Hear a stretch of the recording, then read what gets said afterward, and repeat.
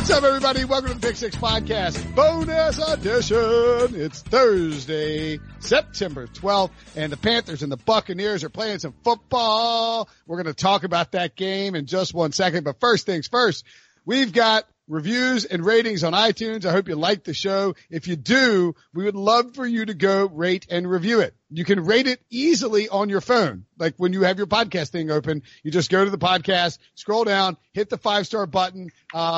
And if you want to write a review, that'd be awesome too. It takes a little more time, but if you have nice things to say about the podcast, we would love a 5-star rating and a review from you. If we get to 500 reviews or 1,000 ratings, I think we're at like 350 reviews and 800 ratings right now. I will strong arm Debo, our glorious producer, who's listening to this right now as we speak, into stealing some swag from the office and mailing it to you. Or maybe we'll give away a free fantasy league or something else that legal hadn't approved. We don't care. We're going rogue. Just go rate and review the podcast already.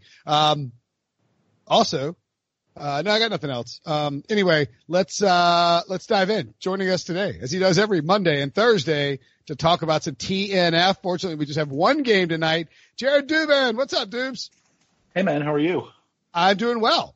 Carolina Panthers are on TV tonight. It's a nice sunny day. Fall is slowly creeping its way in, and can't be too mad about life.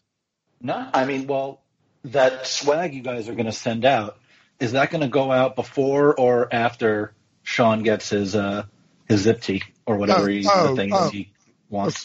Clearly before. Sean's never getting that zip tee. Sean, by the way, I don't know if people know this, and Sean, we'll find out if Sean listens to this podcast.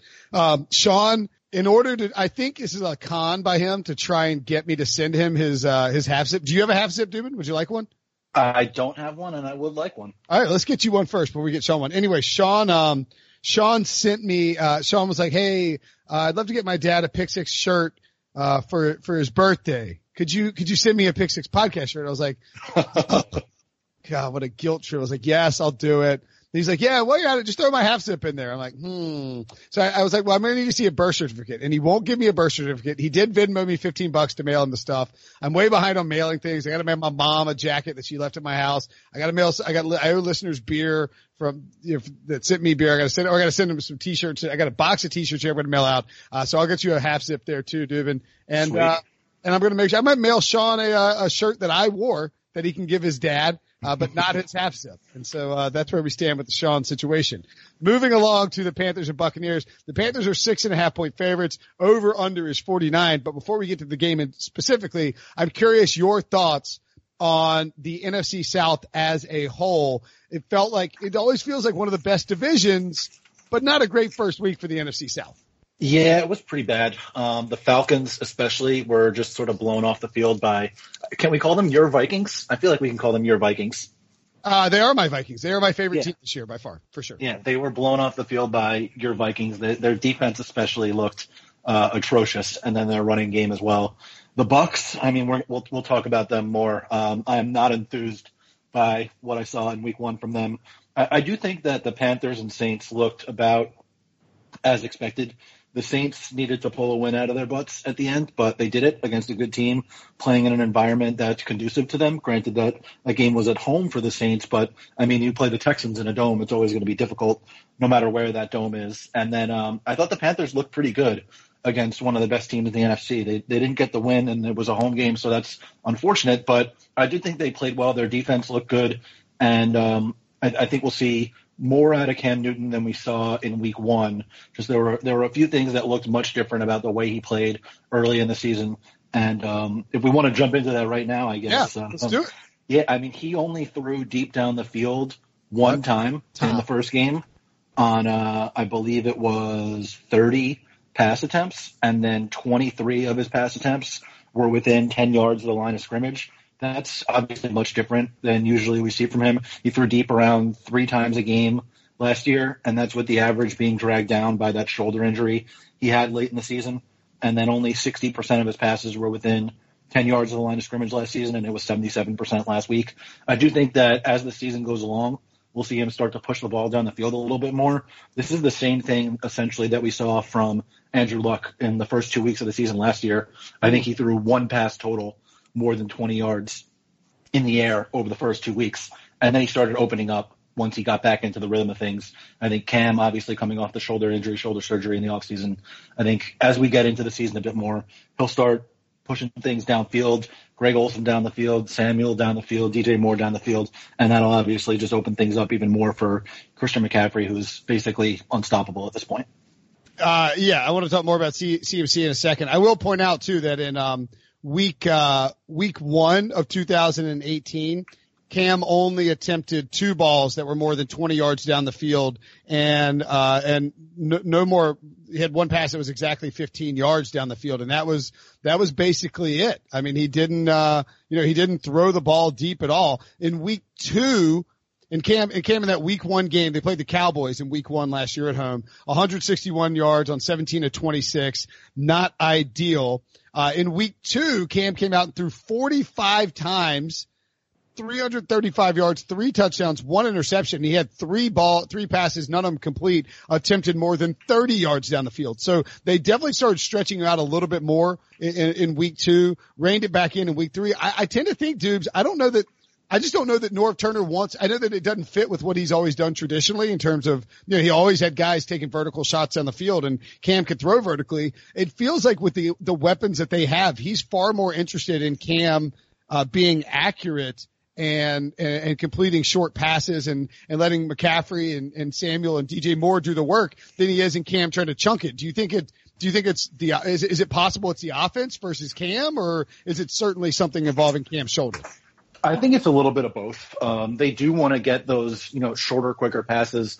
The receivers they have, I mean, their 3 primary targets are McCaffrey, Moore, and Samuel, and all of those guys are guys where you want to get the ball in their hands quickly, let them make, linebackers and safeties and slot corners miss and then gain yards after the catch. Those are the kind of things that you could do. They're easier throws for Cam. There's less of a chance that he's going to get hit, which, is good for that shoulder as well. That's part of the reason. I mean, he only had 2 design runs last week, and one of them was basically a read option that he just pulled and said, I'm going nowhere, and he lost, I think, 6 yards on the play.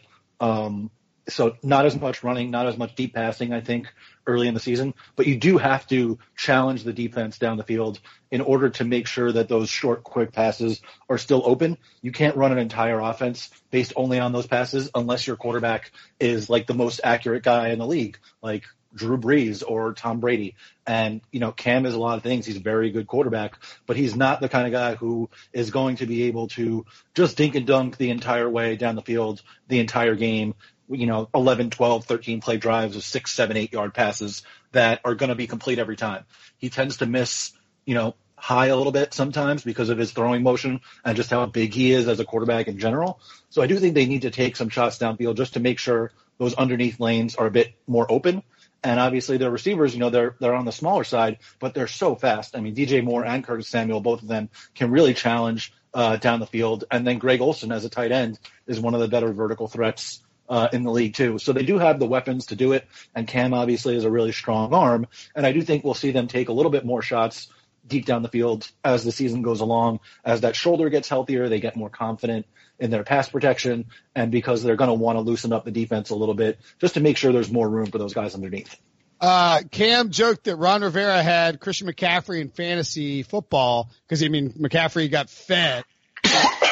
Still only had, 19 carries, but he had a ton of yardage, and man, he ran so well just in terms of not being like a scat back type. I mean, he's just a legitimate between the tackles guy. He was breaking tons of tackles, getting yards after contact. Is it possible that we all just sort of slept on the idea that Christian McCaffrey, with no real threat at all to take carries away from him outside of Cam in the red zone, and they don't want to run him, was the obvious number 1 pick in fantasy, even over Saquon Barkley? I'll tell you who did not sleep on that. Me. I took him number 1 overall in over Barkley. Fantasy league. You did do that. I forgot about that. Good job by you. Yeah. So he's really good. I mean, he doesn't come off the field. They were talking throughout the offseason, we're going to reduce his snap load, but somehow get him more touches. He played 100% of the snaps in game 1. So there goes that. I don't think – I was asked about this on radio the other day, and I really don't think it's a huge deal for him to have a high snap count. I mean, like, I understand you want to keep him fresh. You don't want to overwork him, but like, I don't mind that his snap count is high as long as his carry count stays under 20 on an average weekly basis. Is this a chance though against Tampa Bay, a team that has, looked awful, just flat out freaking awful on Sunday against the 49ers? Is this a chance for them to put a heavy load on CMC's back and say, look, let's get a lead. Let's lean on Christian and let's grind these guys out. I mean, is it that sort of play, or do you see a different offensive approach for the Panthers? I don't know necessarily about grind them out. I mean, the Bucs pass defense is still pretty bad. I think that especially with the speed that McCaffrey and Moore and Samuel have, this Bucs secondary is it's very slow. All of their guys are sort of big, slow guys. It doesn't really make that much sense to play against this specific Panthers offense. I think if they can get those guys in open space, you're going to see a lot of run after catch type stuff. And then, if you get into the second half of the game and you want to run the ball down their throats, I mean, I think that the opportunities are going to be there to do it. That defensive line, I think, leaves sort of something to be desired. And the Panthers offensive line is pretty good. I think they could do pretty much anything they're going to want to do offensively tonight. I think it's a very good matchup for them. Wow. Okay. All right. Interesting. What about when the Buccaneers have the ball? Because Jameis Winston is not good. Is Jameis Winston good? And can he ever be good? Or is he just streaky? Because I made the argument before the season, and I was yelling about this at some point. I don't remember who I was yelling it to, but like, Jameis Winston is not accurate down the field. Like, he can throw the ball really far, but he doesn't have any touch down there. He doesn't have any touch. Like, and I don't think that that's going to work in a Bruce Arians offense when they can't protect for him initially. And you have Gerald McCoy, who is very, very big and very, very angry, and he is hell-bent on destroying the Bucs in two of the first 6 Panthers games this year. That's probably why he signed with Carolina, because he knew worst-case scenario, he's going to be healthy for the first 6 games, and he's going to get to play Bruce Arians in Tampa and Jameis twice. What is the game? What is the approach for Bruce Arians here, knowing that your quarterback – actually, I'll ask you again. Is Jameis Winston good? No. I think that we've seen throughout his career now, this is his 5th year in the league. I mean, he's the same guy he was when he came into the league, the same guy he was in college. His biggest strength as a quarterback is his arm strength. He can make, there's, obviously a saying in NFL scouting circles and whatnot, that guy can make all the throws. And Jameis Winston absolutely can make any single throw you ask him to, 20-yard deep out, deep bomb down the field, posts, fades, slants, anything. He has the arm to make all of them. The problem is that you have to choose the right throw to make and make it on time and accurate. And he's extremely bad at making those throws on time and accurate. And he's even worse at choosing the right throw to make. He just has such bad decision making in terms of when to release the ball, which guy he should throw the ball to, reading coverages, reading defenses. I mean, this is going back to college. He was sort of a turnover prone player, and he's been, I'm pretty sure the most turnover prone player in terms of interception rate. I'm pretty sure among regular starters since he came into the league. It's just, he is who we thought he was, to quote the late great Dennis Green. And that's just, I mean, I don't know how necessarily you fix that at this point, and I don't think that necessarily Bruce Arians is the guy that is going to fix it, because his whole philosophy is, the no risk it, no biscuit offense. He wants guys to take chances, wants them to be aggressive, wants them to push the ball down the field. And while that does play to Jameis's biggest strength, his arm strength, it also plays into all of his biggest weaknesses, because the more times you want to push the ball downfield, that means the more time you generally have to wait for routes to develop. And if you're waiting longer for routes to develop, that means you're inviting more pressure. And Jameis is one of the worst under pressure passers in the entire league. It makes his decision-making significantly worse. He tends to force things so that he doesn't necessarily get hit while he's throwing, and that leads to interceptions. And when he does try to force stuff late downfield, he thinks and knows that he can make any throw, so he winds up forcing it into double coverage. He trusts his guys to make plays. Sometimes they do, and sometimes it's a pick. But I mean, I'm not going to say it's frustrating, because he went to Florida State, so I'm perfectly fine with him being a bad quarterback. But I mean, it's got to be frustrating for that team. They have so many good weapons offensively. Obviously Mike Evans is really good. The entire fantasy football community is in love with Chris Godwin. O.J. Howard is just a ridiculous athlete. And you got a quarterback who, when when he makes the perfect throw that he can make because he has, the arm strength to get the ball wherever he wants it to go, it looks great. But most of the time he's just making the wrong decision and not making accurate enough throws for it to really matter that he can do that. Yeah. So Jameis in week 1 against the 49ers had 3 interceptions within 10 yards of the line of scrimmage. That's a hallmark of his career. He doesn't see linebackers. He gets phased by pressure and tries to force stuff there.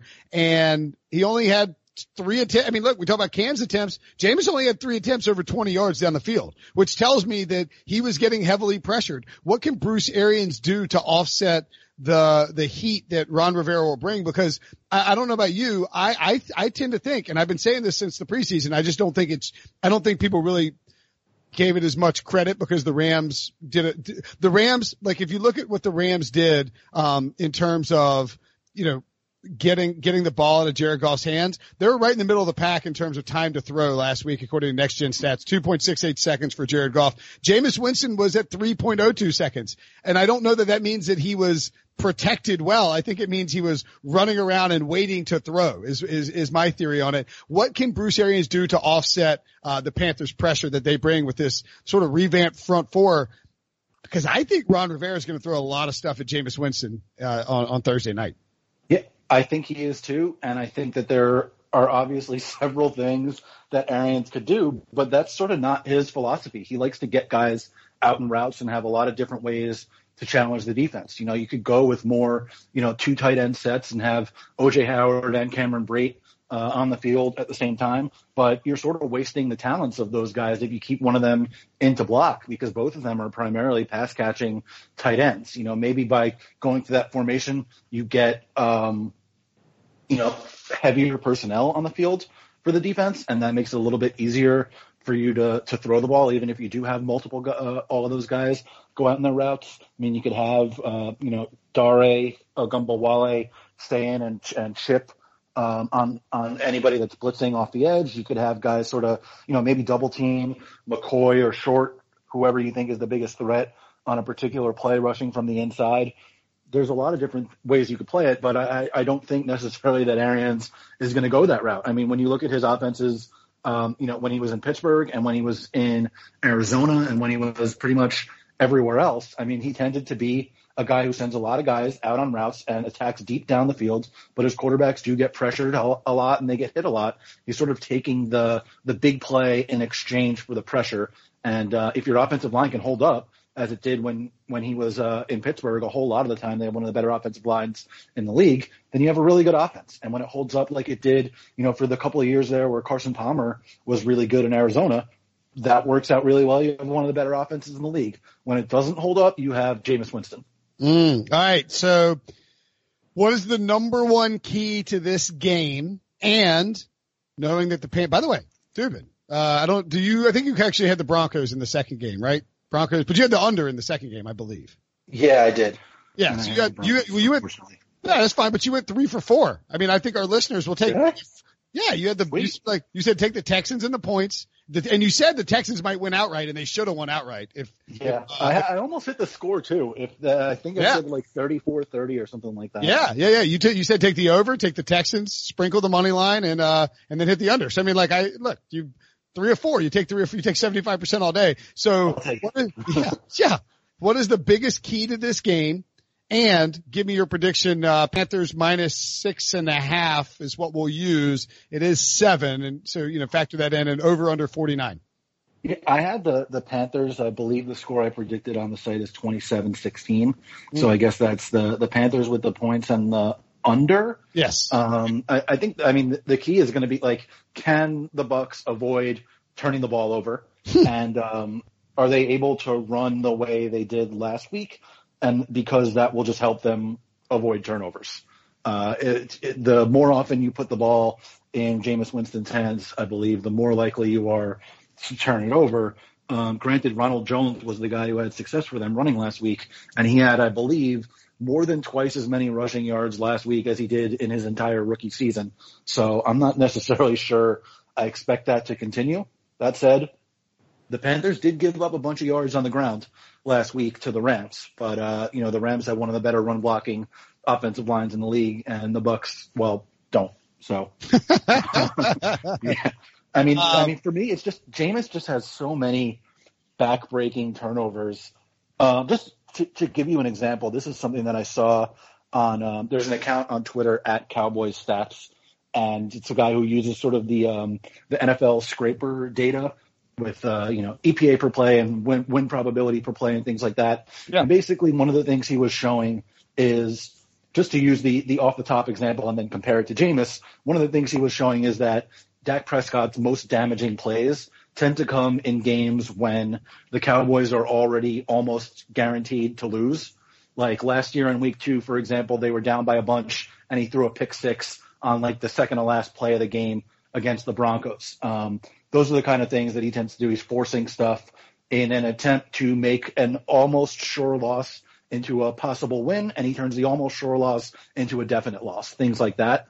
Whereas Jameis Winston, his turnovers, his damaging plays tend to come in games that are in the balance. Like he turns, a win into a loss, or a toss-up game into a loss and things like that.